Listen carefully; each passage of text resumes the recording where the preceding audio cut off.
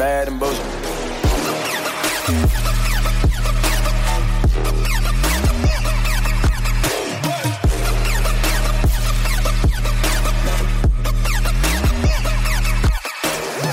Welcome to the Bad and Bitchy podcast. I'm Erica. And I'm Amy. First, just a reminder that we have merch, redbubble.com/people/bad and bitchy. Also, if you've been listening for a while, or even if you're new, support us and our work on Patreon, patreon.com/bad and bitchy. And just a reminder that we have a weekly column in the Hill Times. We know it's behind a paywall, but if you're not a subscriber, we post all of our columns on our website, badandbitchy.com. Finally, we're on social media. All of our contact info can be found in the show notes. All right, Amy, let's get into it. So, the election. It happened. And then, It's over, finally. And maybe not for long. No, but is it me, or are we going into a continual campaign cycle? I don't know how it's been any different, to be honest. Okay. Because I feel like everybody's campaigning all the time. Like, especially now. Well, they'll have to. I mean, that's the very nature of minority governments. Right. I Right. felt that people were campaigning during the entire 4 years Trudeau was in office. True. Because I think a lot of folks on the right were campaigning as if they were in America and trying to piggyback off what Trump is doing. We've had a lot of pretty kind of earth-shattering provincial elections from, you know, the good and the bad from BC to Ontario. And you know, the Manitoba election was hotly contested. And then obviously we have the formation of the People's Party, and which, you know, was a whole kind of campaign period in and of itself. And then the NDP wasted 17 months until they got their leader. So, you know, and anytime you have a leadership contest, people are necessarily kind of campaigning outside the party too, to show that they can go up against the Liberals. So that discussion was sort of there on the left as well. So I feel like we've been in perpetual, you know, like, I don't think it's I think it's I think it's a worldwide thing, actually, because you're right. I mean, a lot of it's, of course, driven by the gluttonous, you know, digital media. Yeah, totally. But also, because there have been sort of official and I feel like unofficial plebiscites, especially I'm thinking Brexit. Right. And just events like Charlottetown and others, that, I mean, the world is in an uproar right now. I was looking at the Chile protests, the protests in Chile. There's a human chain being formed in Lebanon in protest. Britain is just a mess. The U.S. is a mess. We're limping along, I feel. And what I find interesting is, so I'm going to pick up on that PPC comment. So I'm seeing a lot of people saying Canada's fine. The PPC they got shut out in the election, so we're all good. I have my own thoughts, and that's why you have a podcast. And so do you, and that's why you're on it. So I would like to open up just by saying I don't believe that this is some repudiation of the PPC's principles and values. No, hardly. I think, and I will say this, that they just had the wrong vessel. That's all. I feel like they had the wrong vessel, some slick marketing, and I feel that they would have done better and a better leader. Also, here's something that I'm going to say that you will not hear on any major Canadian news media talking about this issue. I think the fact that Maxime Bernier is a Quebecer out in the West does not play well either. And, you know, call me whatever, as I'm sure people do, but I think that is what has hobbled them, and it's not about the values and principles. So you mean there's discrimination? Is there? Okay, I understand. No, I mean, I totally buy that. I buy that there may be a disconnect or I between use him. values and principles very loosely. No, but I think there might have been an issue with the messenger for some folks and maybe some different parts of Canada other than the Quebec and Ontario where.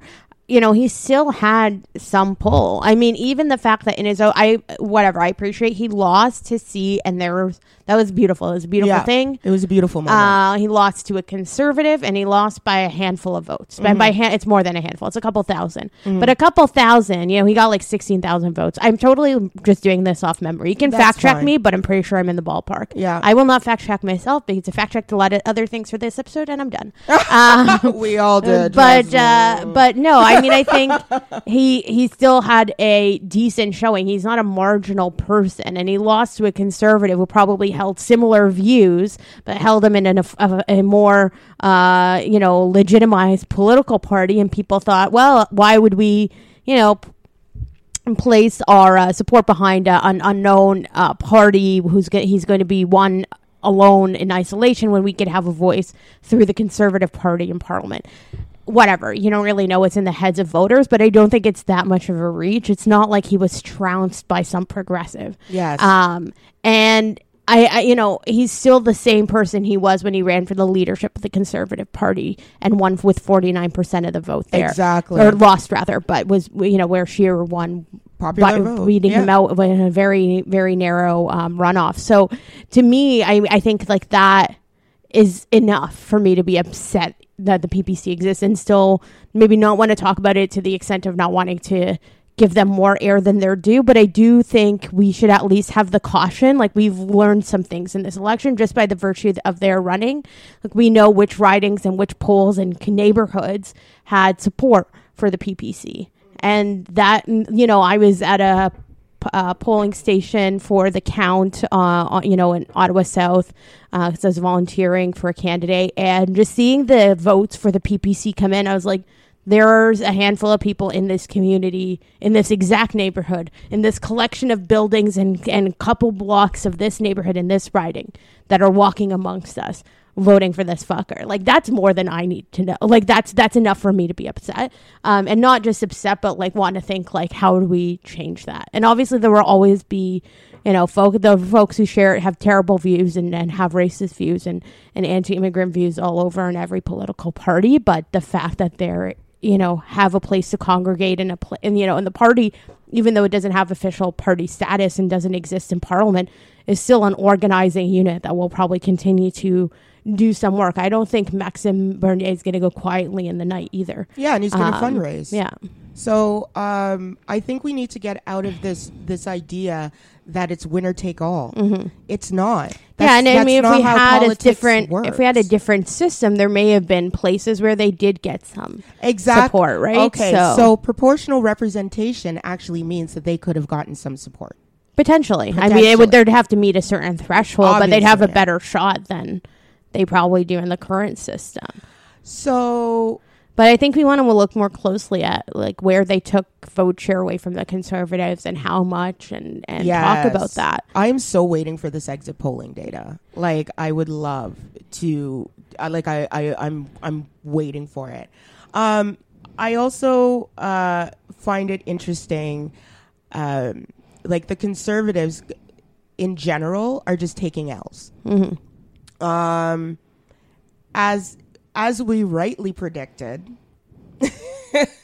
which was not a stretch. I was going to say, it wasn't a reach. You can't really take stretch. credit for that. But the point is, we weren't wrong. Anyway, I think, so where are the Conservatives now? Like, what are, because they have a regional base in Alberta and Saskatchewan. Fine.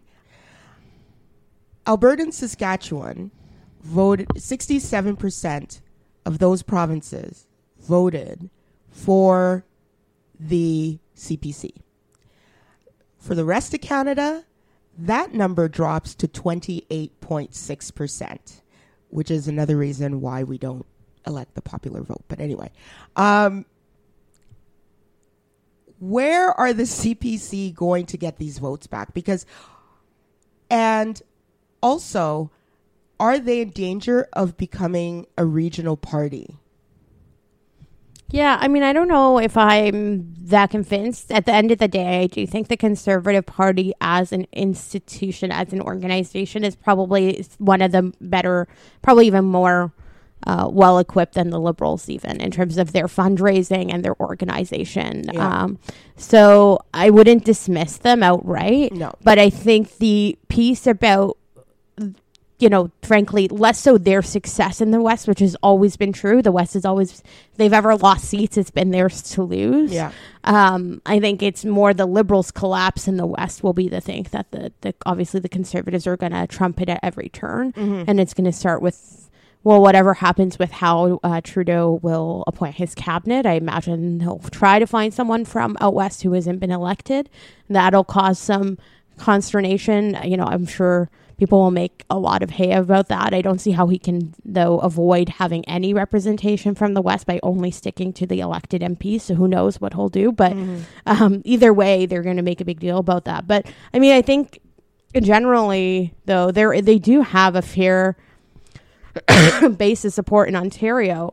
I think they just couldn't rely on it to the extent that they ordinarily would because of the Ford factor. That might not be a live issue in the next election. Right. How much of it does, how much depends on the leader then? Because I think they are voting whether or not to review Andrew Scheer's leadership soon. Yeah.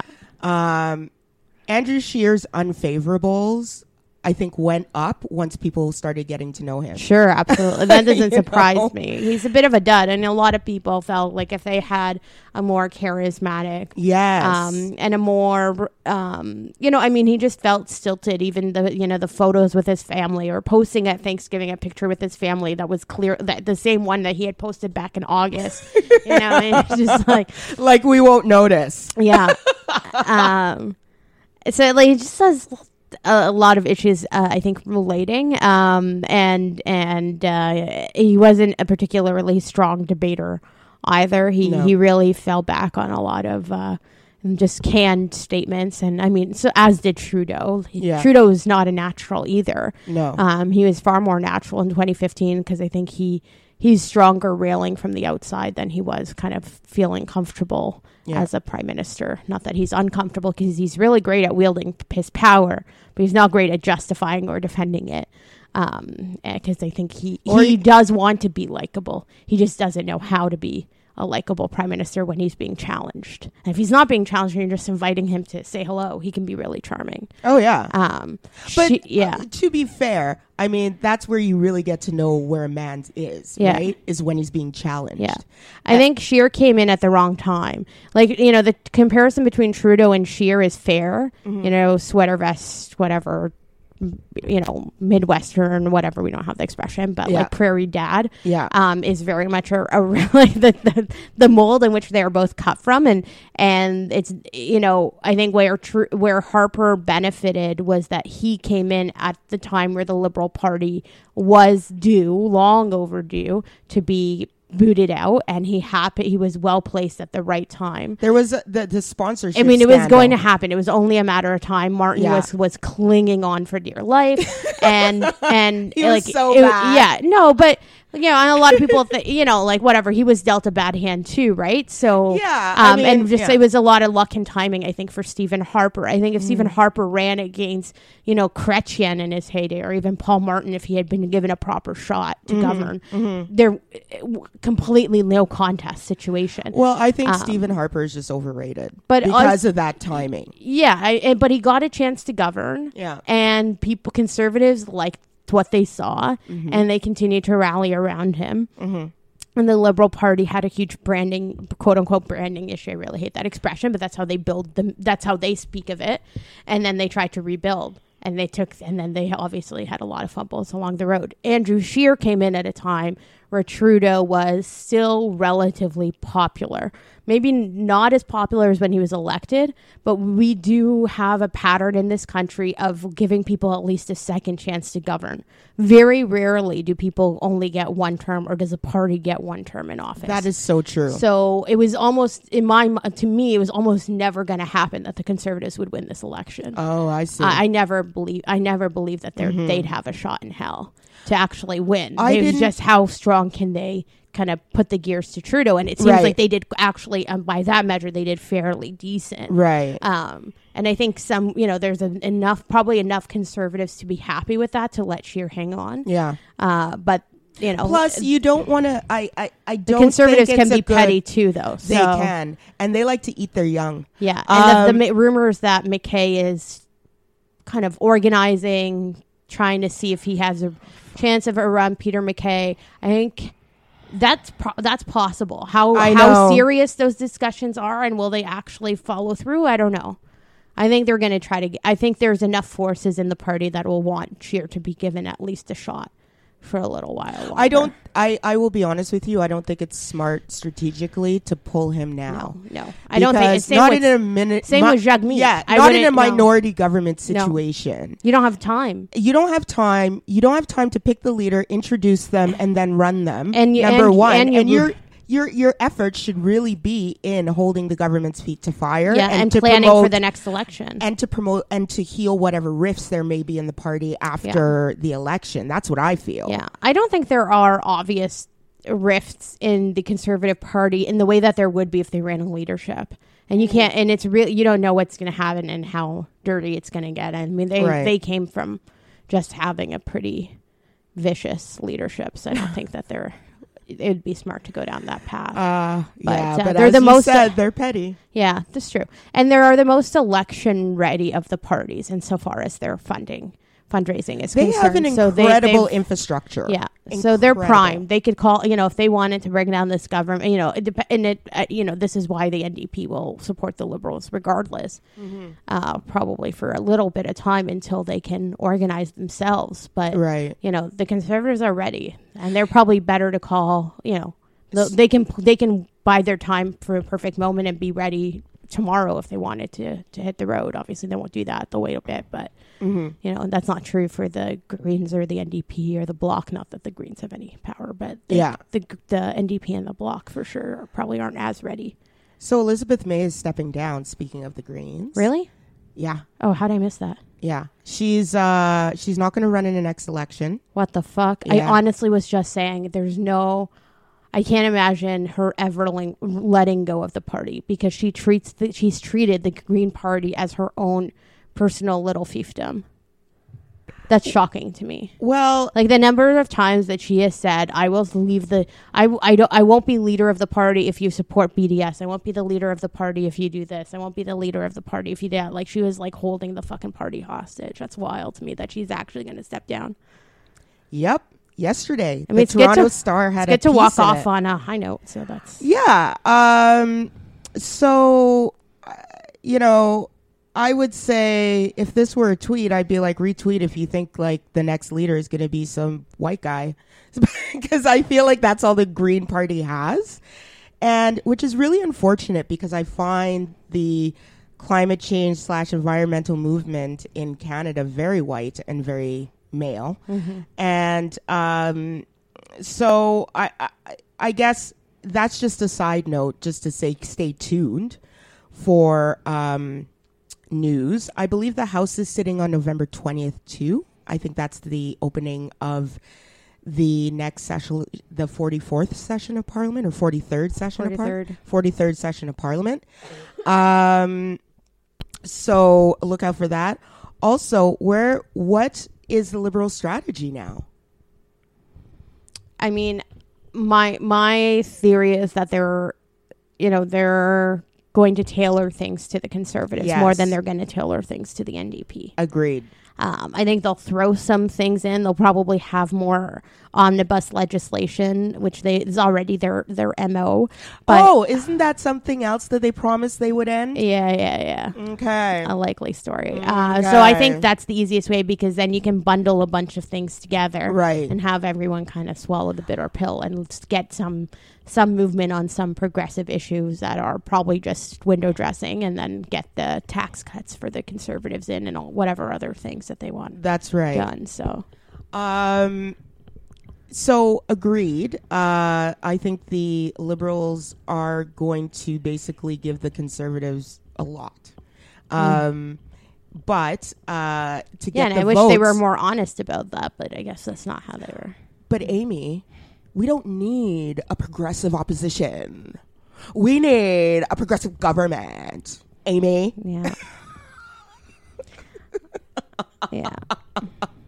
I mean, that'll be a clip that gets played back, like the 2-minute, cut of him saying this is the last election under proportional representation. I think I say that clip where he says that about the NDP and the Greens will be the next viral thing. I know. All right, let's leave Canada and head to the States, because Facebook had quite a week this week. Actually, Facebook's had quite a couple of weeks. So Mark Zuckerberg and Facebook took more L's this week than the Conservatives.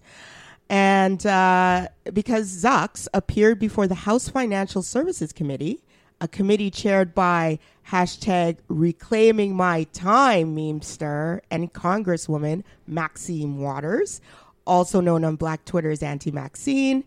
His appearance was to defend his new cryptocurrency project Libra. Instead, he got his ass dragged by notable members of the committee, including Auntie Maxine, AOC, and my personal new fave, Representative Katie Porter Gillis. So let me explain Libra.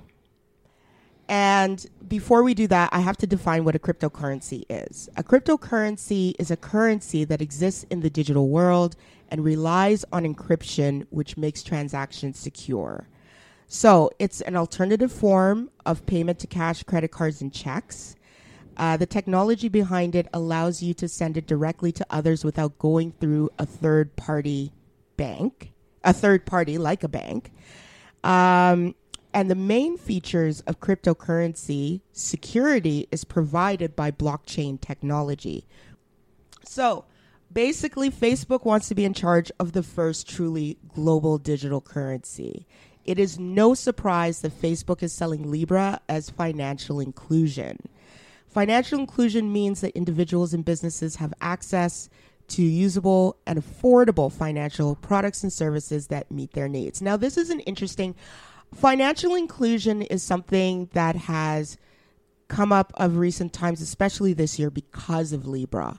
So I will say that Facebook Libra has opened up this conversation. Mm-hmm. The Bank of Canada has been doing work on, I know, money markets. Okay. Money marts, basically.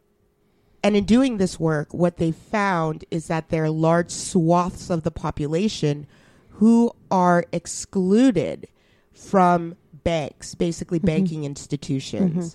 So where do you put your paycheck? How can you smooth consumption? How can you create wealth? So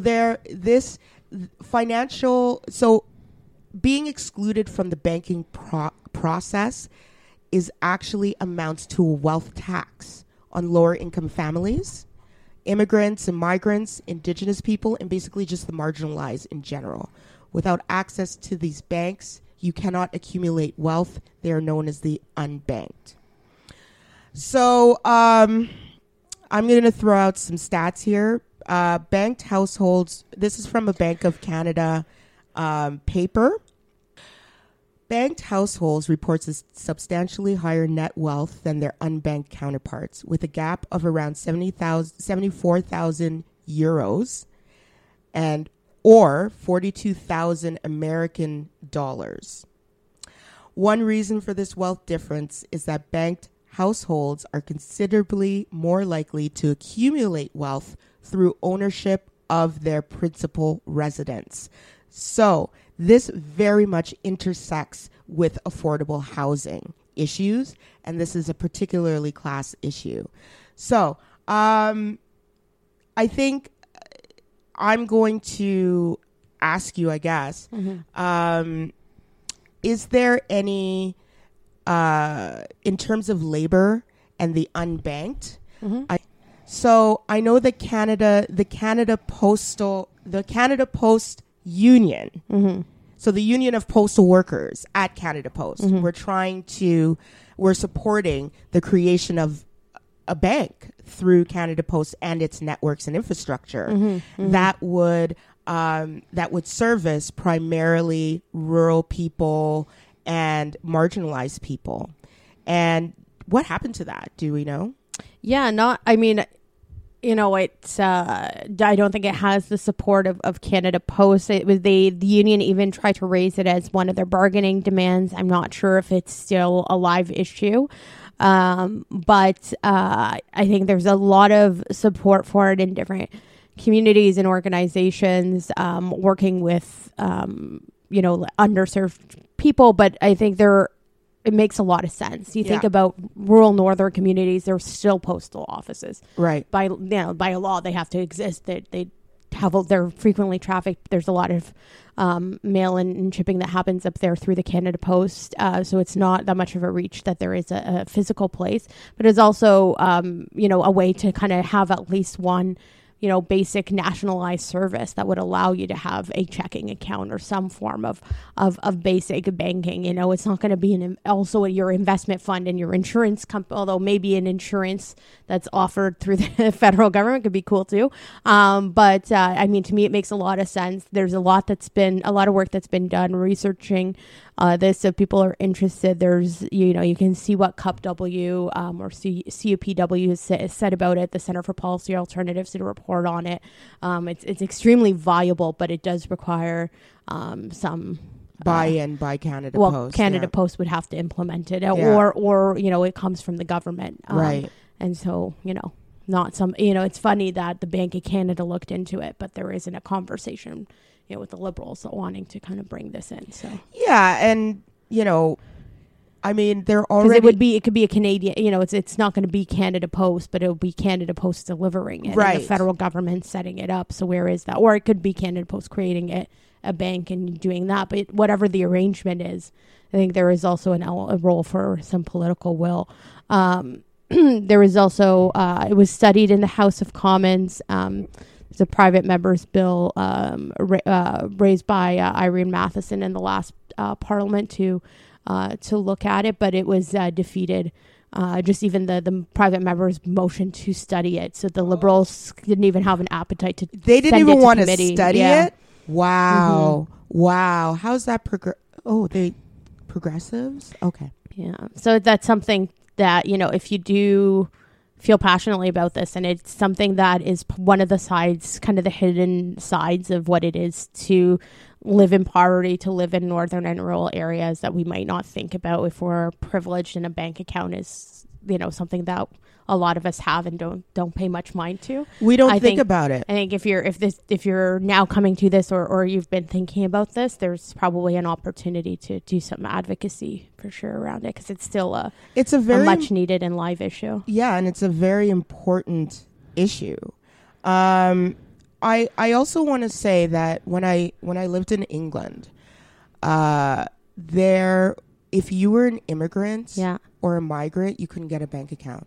You had to be like a permanent resident or have residency status to have a bank account. But in order to have that residency status, I think the IDs that you had to provide for people who were on work permits, they couldn't provide. So even people who were here in England legally could not provide the documents, because the documents, it was like a catch-22. It's like, you want us to provide documents, but we need you to get the documents to provide the documents. Also, Bank of America has been caught freezing immigrants or the bank accounts of suspected people who have questions about their immigration status. Right. it doesn't mean that they're not legally in America. It's just that they have suspicions. Look, banks have a lot of power over us. Without getting it too much into it, there are banks that will let people go as clients without any due process, and they have no obligation to review your file in any way. So if they get a call and the RCMP is investigating you, or they get a call and your employer is checking up on you for a security check, and they don't need to know the findings. You may have found to be not convicted, not charged, nothing happens, not convicted, nothing wrong with you, but the bank gets a little suspicious and they can just fire you as a client, and you have no recourse. So, but your bank has a lot of, and I've seen that, without elaborating too much. But so it is, it's wild how much power the banks have over what's become the really only way that you can kind of keep your, because how can you not have a bank account in today's economy? Well, a lot of employers too want to now insist on direct deposits. Yes. And they don't want to give you they won't do checks and they won't do cash. Yeah. So, you're kind of shit out of luck if you don't have a bank account. Exactly. So, which is why you should always fight anytime your employer says they only want to do, and unions try to fight that. Like, you can get it through direct checking, but you can't direct deposit, but that can't be the only method. But sometimes you'll see employers try to put that in collective agreements or contracts. Be wary of that. I agree. I don't the other thing too, just as an anecdote, I wrote something, and in order to get paid, they wanted me to give them information, like banking information, so they can do direct deposit. And I was like, no, I literally said, I don't feel comfortable sending you that kind of private information over Gmail. Okay. Yeah. Send me a check. Yeah. I mean, it took them forever to send the check. I don't know why it takes forever to send a damn check. But I had to it's just one thing when it's your employer where you have a relationship. They have a lot of your private records. It's another thing to do that for one-off freelancers. And that does worry me. And then you think about other businesses. I mean, you probably can't drive Uber unless you have an account to send the money to, because it's all electronic. So even if you wanted to pick up odd hours doing, side work. Yes. Thinking of people who are, may need other jobs and have multiple hustles and whatever else. Well, a lot of those things now are digital. So you don't have a boss, you don't have an office, there's no interface, and everything is transferred to you, an account that you register through an app. So, which is why the internet is a public utility. Okay. So, nationalize it. Yay. I'm for it. So going back to Facebook and I went through Maxine Waters' opening statement, and she gives a whole litany of stuff with Facebook. I took out all the financial trading, whatever, like stuff that didn't have anything to do with equity or inclusion or anything. Right. And there was still a long list. Yeah. So I'm going to go through this as quickly as possible, but I think it bears mentioning. So let's review Facebook's record. I would like to say the title of the committee hearing is an examination of Facebook and its impact on the financial services and housing sectors. So that should give you a clue. Facebook is not innocuous, people. On diversity and inclusion, Facebook's executive ranks and workforce continue to be mostly white and male. Since Reverend Jesse Jackson and the Rainbow Push Coalition called upon Silicon Valley companies, including Facebook, to release diversity statistics more than 5 years ago, the representation of African Americans and Hispanics has increased by less than 2%. Facebook also told us that they told the committee that they have $0 managed by diverse firms. So think about Facebook's vast network and financial services and so on and so forth. And think about the impact of basically one of the world's largest companies not doing business with anybody who is not white. Okay. Next, unfair housing. And then you wonder why we have wealth gaps. Okay, on fair housing. Facebook has been sued by the National Fair Housing Alliance for enabling advertisers to engage in discrimination on its advertising platforms. Even the U.S. Department of Housing and Urban Development has also filed an official charge of discrimination against Facebook for its advertising practices, including the company's own ad delivery algorithms, which were found to have a discriminatory impact even when advertisers did not target their audience in discriminatory ways. Facebook has refused to cooperate with HUD's fair housing investigation by refusing to provide relevant data. Wow. Unreal. I had no idea, actually. For some reason, this story evaded me, the housing component. It's a lot. It's a lot. That's unreal. I try to post about these things on like the Not in My Color Facebook page because I'm like, this is such a big issue when it comes to what we talk about and what we do. We just talked about banking and now we're talking about this. Yeah. And I just want to make sure that people know like the extent. Yeah. Well, I mean, I mean, I'm not surprised that advertisers and the algorithm is shit. And I imagine, and we've talked about how different AI will like, it's obviously coded certain ways. So they're like, we're going to promote these fancy condos to all people making X income and living in these neighborhoods. And those neighborhoods are white. Then like, yes, that's, obviously going to have a discriminatory impact. That part doesn't surprise. But the fact that it's like known and that the government is going after them and that they're not cooperating. That's news to me. Well, I didn't even talk. Okay. So as a sidebar, in like Facebook has apparently, I think it was an Illinois judge. Yes. The U.S. Circuit of Appeals. Facebook can now be sued for, I think, like a breach of data or privacy issues and stuff like that, which in itself is wow. I can't wait for that first lawsuit. Yeah, there'll be a lot. Yeah. So on elections, Facebook enabled the Russian government to interfere with the U.S. elections in 2016 with ads designed to pit Americans against each other, suppress the vote, and boost Trump. I would like to say that Russia disproportionately targeted Black people for their attacks. For example, Facebook allowed a counterfeit Black Lives Matter webpage to operate with the goal of discouraging African Americans from voting. That's voter suppression. Like, that's constitutional. Anyway, presently, Russia and Iran are using the same tactics to meddle in the 2020 election. Political speech. Okay, so this is where I'm just like, I can't believe you're still running with this and you think this still plays out, especially after Charlottesville, after certain things, right? So last week, in the Thursday before Zuckerberg's testimony, he went to Georgetown and delivered a speech that is honestly nauseating.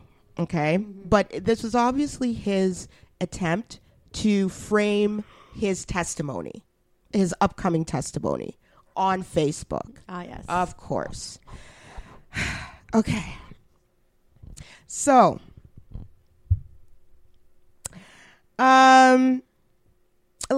also this week, Zuckerberg. So let me start with the speech, okay? Because there's a lot that comes from this speech. So he claimed the mantle of Martin Luther King, Frederick Douglass, and the founding fathers as champions of free speech, declaring, quote, "I'm here today because I believe we must continue to stand for free expression," unquote.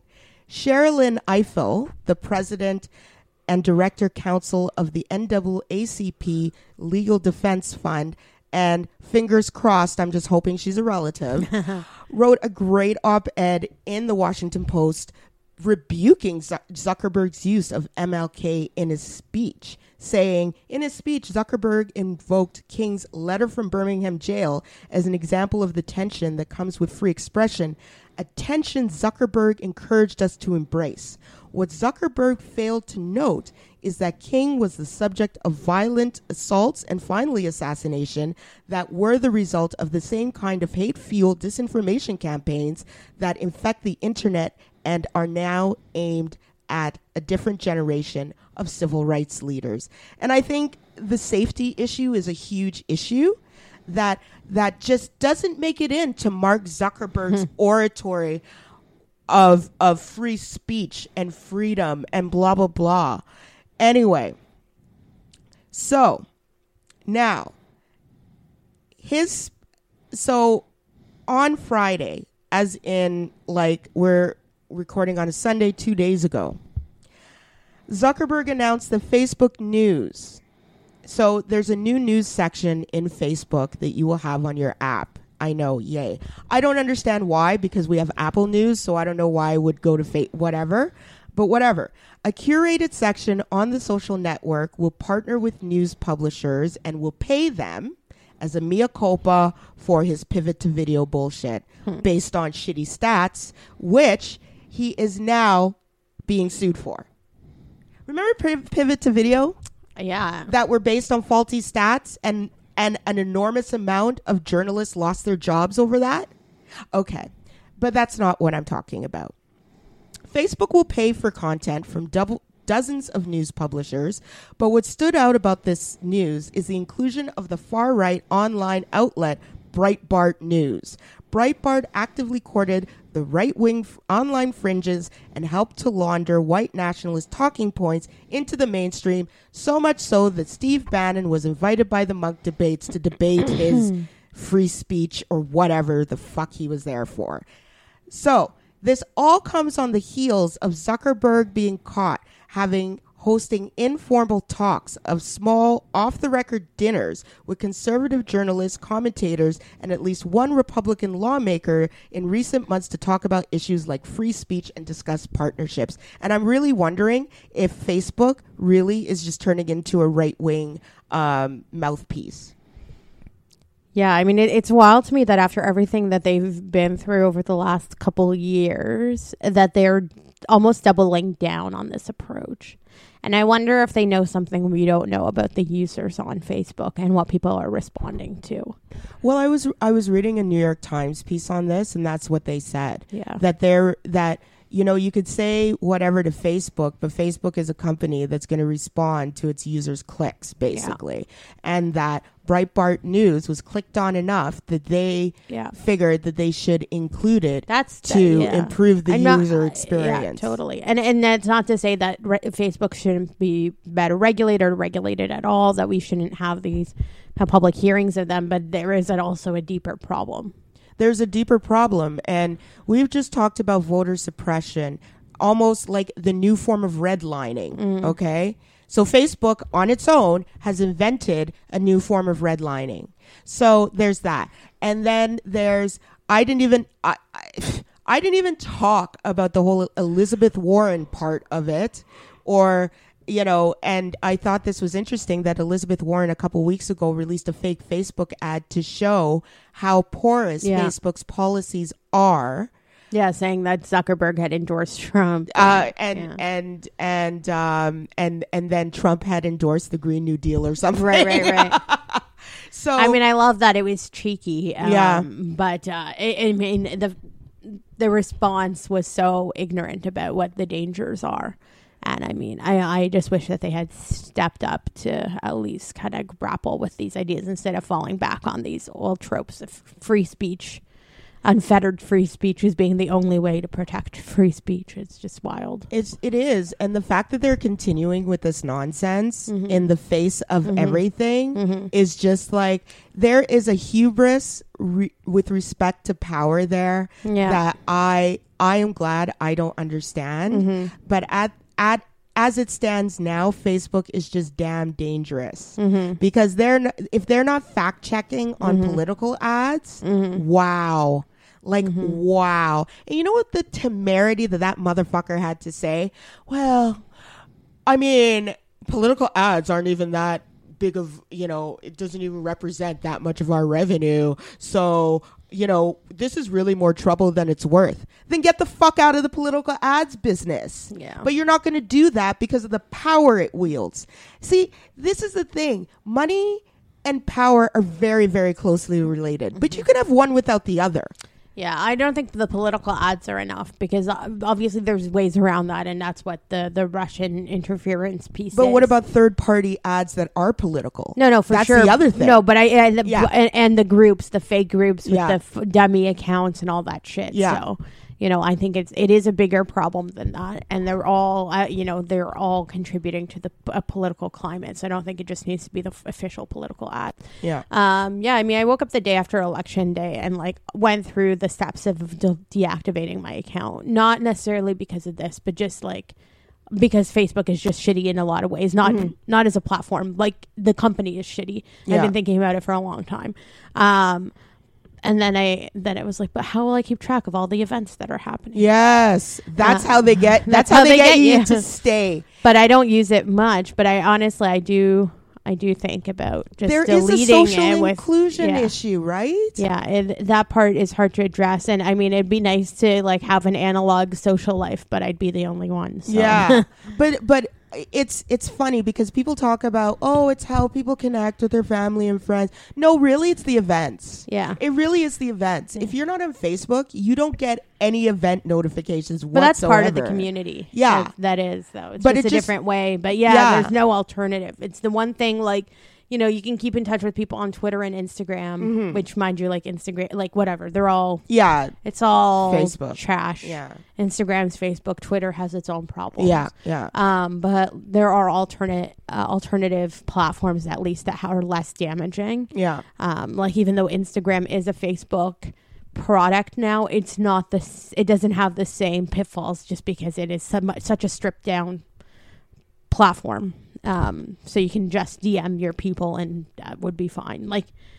You don't have to get into these moral quandaries to the same degree. And this is after Facebook basically caused a civil war in Myanmar.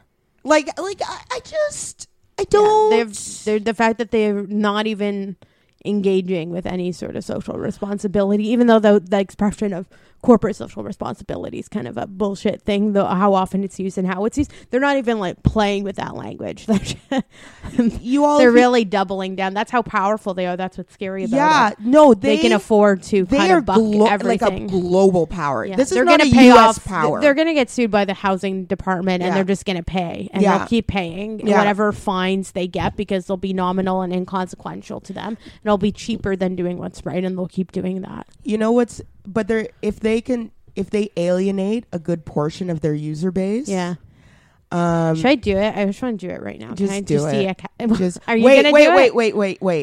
Wait. Though. I really want to do it. Does that mean we have to get off Messenger too?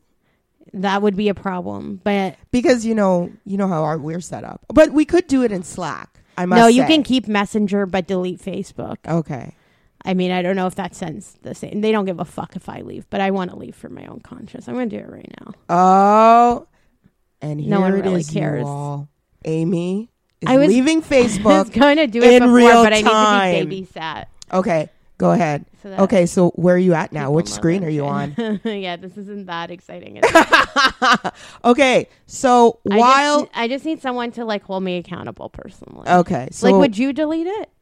I'm not deleting it right now. You can't. You're very active. I'm very active. You actually on use Facebook. I don't use Facebook. I don't lose anything. You know why too? It's because I have Facebook pages because I have a business. Yeah, and that's what's hard. The other thing I enjoy about Facebook. Now we're just talking about what we like about Facebook. No, but this is the problem because because a lot of our lives became entangled in Facebook and lived on Facebook and expressed on Facebook and whatever else. And, I really enjoy this day, whatever, going back. It's like those journals where you keep one note about each day, like the 5-year journals. Yeah, totally. It's kind of like that. And I love reading all the dumb shit I used to post. It's so funny. It's usually just me studying, no sleep, got my Red Bull, posted in MRT, come study, ordered a pizza. Those are all my posts, but I find them very hilarious. Oh my gosh, you're killing me. But it's it's hard to just walk away from that, and that's what's frustrating. Yeah. That it's your data, it's your, it's your history, it's your people, community. it's yeah. Like Yeah. it really is. I can't even find how to deactivate this from mobile. That's so annoying. All right, y'all. Ooh, I'm gonna download my information though. Request a copy. We should all ask for our data. Yes, we should. Okay, and now, now it's getting weird. On to rants and receipts.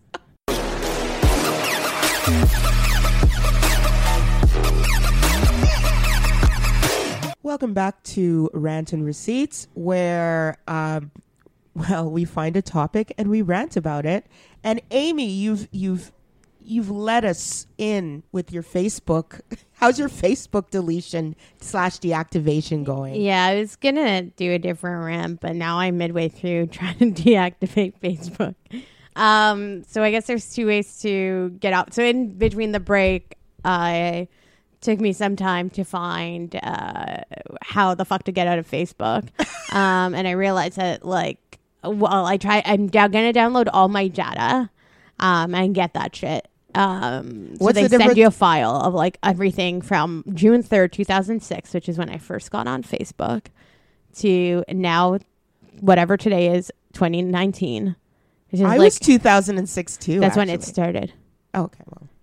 2005, 2006 was like when it kind of got broader than whatever local campuses in the States. Right. And you needed a university account. Right. And I remember I had like gone into Ottawa U, and when you first get in, they give you your U Ottawa email. And the second I got, because I had a friend in Michigan and they had been on Facebook already for a while, and we would like go over and we'd like creep people on Facebook, like before we knew what creeping was, but we'd check out people's Facebook profiles that we knew in the States. Yeah. And then, so I knew the second that we could get the university logins, I was like all over it. For me, it's been a long road. For me, it was during my master's, and I have a friend who studied in the States. So that's how she knew about Facebook. Yeah. So she's like, you need to get on this now. Yeah. She doesn't use Facebook anymore. By the No. I fuck. It's so true. I'm like, although I feel like you should like play the Vitamin C graduation song on top of this rant to be like, as we go on. I'm just like very nostalgic, and I just like tell you all my positive and negative Facebook memories. Look, I realize I actually like log into a shit ton of things through Facebook. So like Pinterest and like Airbnb, all things I shouldn't probably be logging into anyway. So this is probably for the best. Yeah. So the Facebook but I was like login, using the shorthand of using a Facebook login for all these things. Yeah. So that is found in security, I think, that you can actually I deactivate. It's off. It's yeah. off. It's called off Facebook activity. Oh, okay. And you can disconnect it. And where's that located? Who knows? In settings somewhere. Okay. Also, I should have left breadcrumbs so I could find my way back, but I'm too far along now. Well, so I can't. Facebook has like, honestly, all these tabs and links and stuff like that is become a behemoth. Yeah. It's just and awful. just it reminds me of like how integrated all this shit is, and it is hard to I mean, you forget like Facebook is so many things. I mean, we were talking, Erica and I, over the break, talking about how, as even Messenger is not great, because there's no encryptment, there's no there are some issues with surveillance and whatever else. And I was like, the great thing about WhatsApp is the messages are encrypted, but then Erica reminded me like Facebook is owned by Facebook owns WhatsApp now. Yeah, so it's like there's really nowhere to turn to. No. I was thinking of getting hip and getting on TikTok, but apparently that's going to be a shit show for privacy and okay. So TikTok, like Jug Me really inspired me. So, but I know, no TikTok videos like, I could TikTok. Amazing, right? They are. They're amazing. They are funny. It's fun. They are great. The problem with TikTok is you don't know if your shit's going to like the Chinese government. And that's a very real thing. Like Axios had a piece, you know how they have the short little roundups and stuff? They talked about and if you look in Wired, there was a whole piece on TikTok and data going to the Chinese government and surveillance and so on and so forth. And, China has that social credit system too. Yeah. Where, like, think about that shit. Oh, for sure. I mean, and I think it's just really hard to keep, because there's so many things that are kind of interconnected in these ways. So like it's hard to be completely off the grid. So that's the one thing. But I guess it's just about minimizing the damage. But when you talk about withdrawing your support for Facebook as a entity and, or company that you're participating with as a consumer, and you want to withdraw that support, it's not just Facebook, it's so many other things. Well, and that's why I hate when it gets hard. Okay, when So I'm not going to no, I'm joking. I'm still going to do it. Okay, so there's a difference between deactivation and deletion, yeah, right? I'm going to do the cop-out version where I deactivate the account temporarily. So you could still use Messenger. Yeah. And what's the difference between... I have to wean myself off. Okay. I can't do this cold turkey. Okay. So...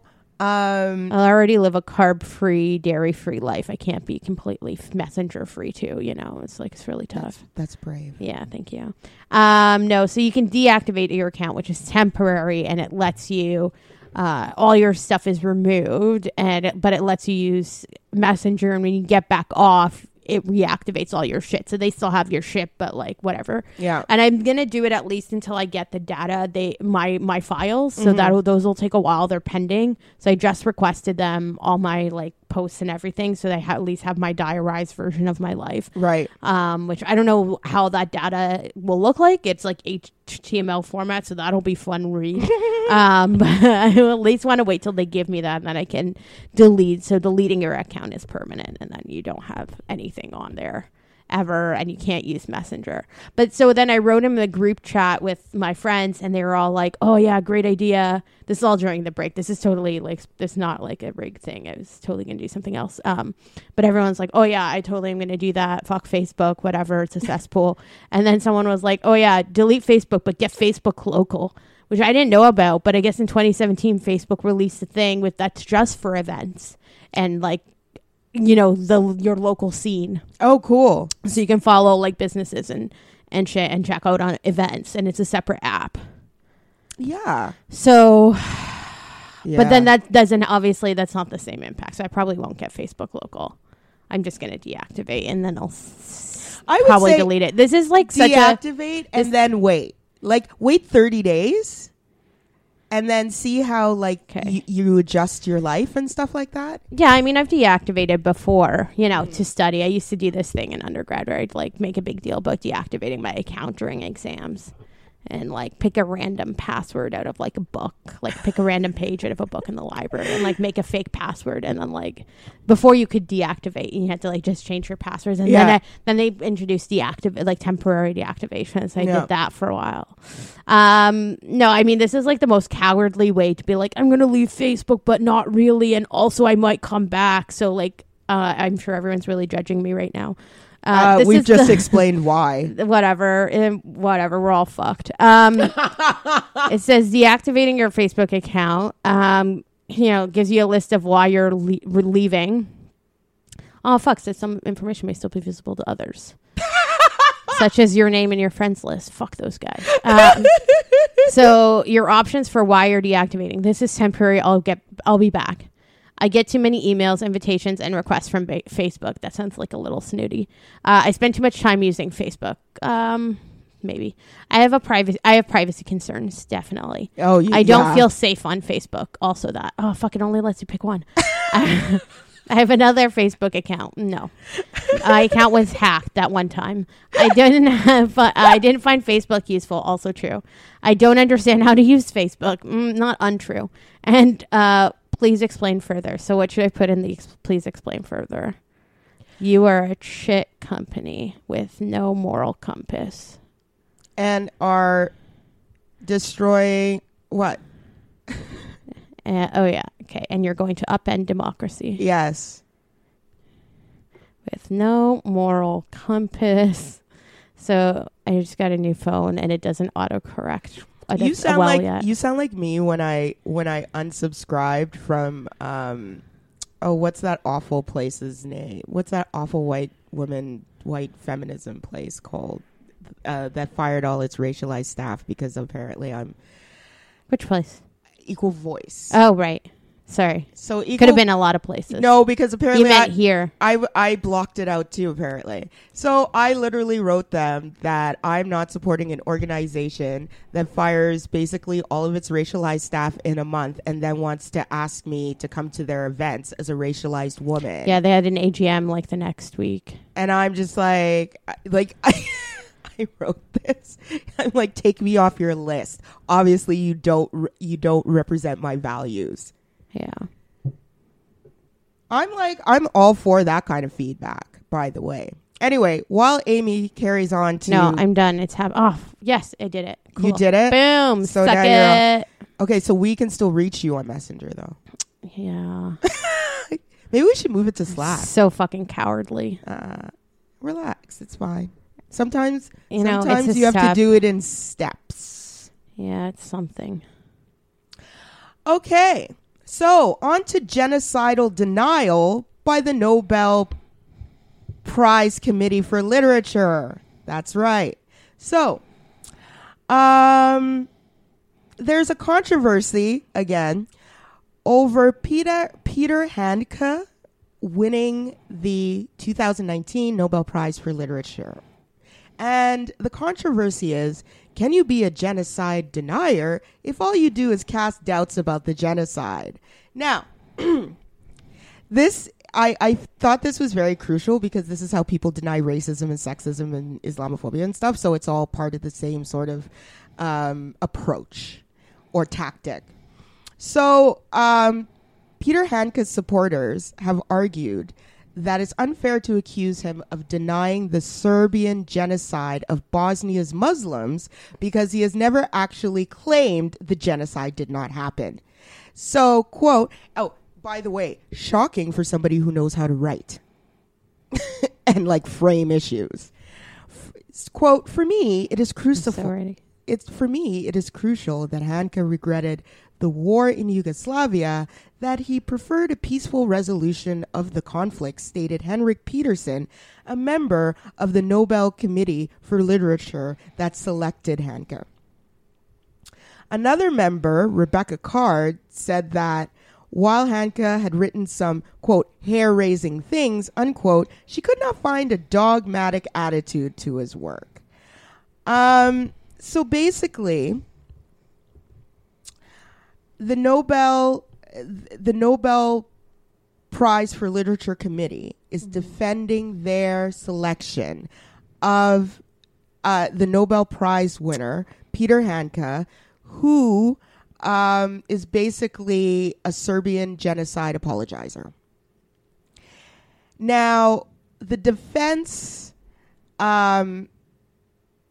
stands in defiance of what has long been noted by historians of the Holocaust and other genocides. Outright denial is just one way to deny a genocide.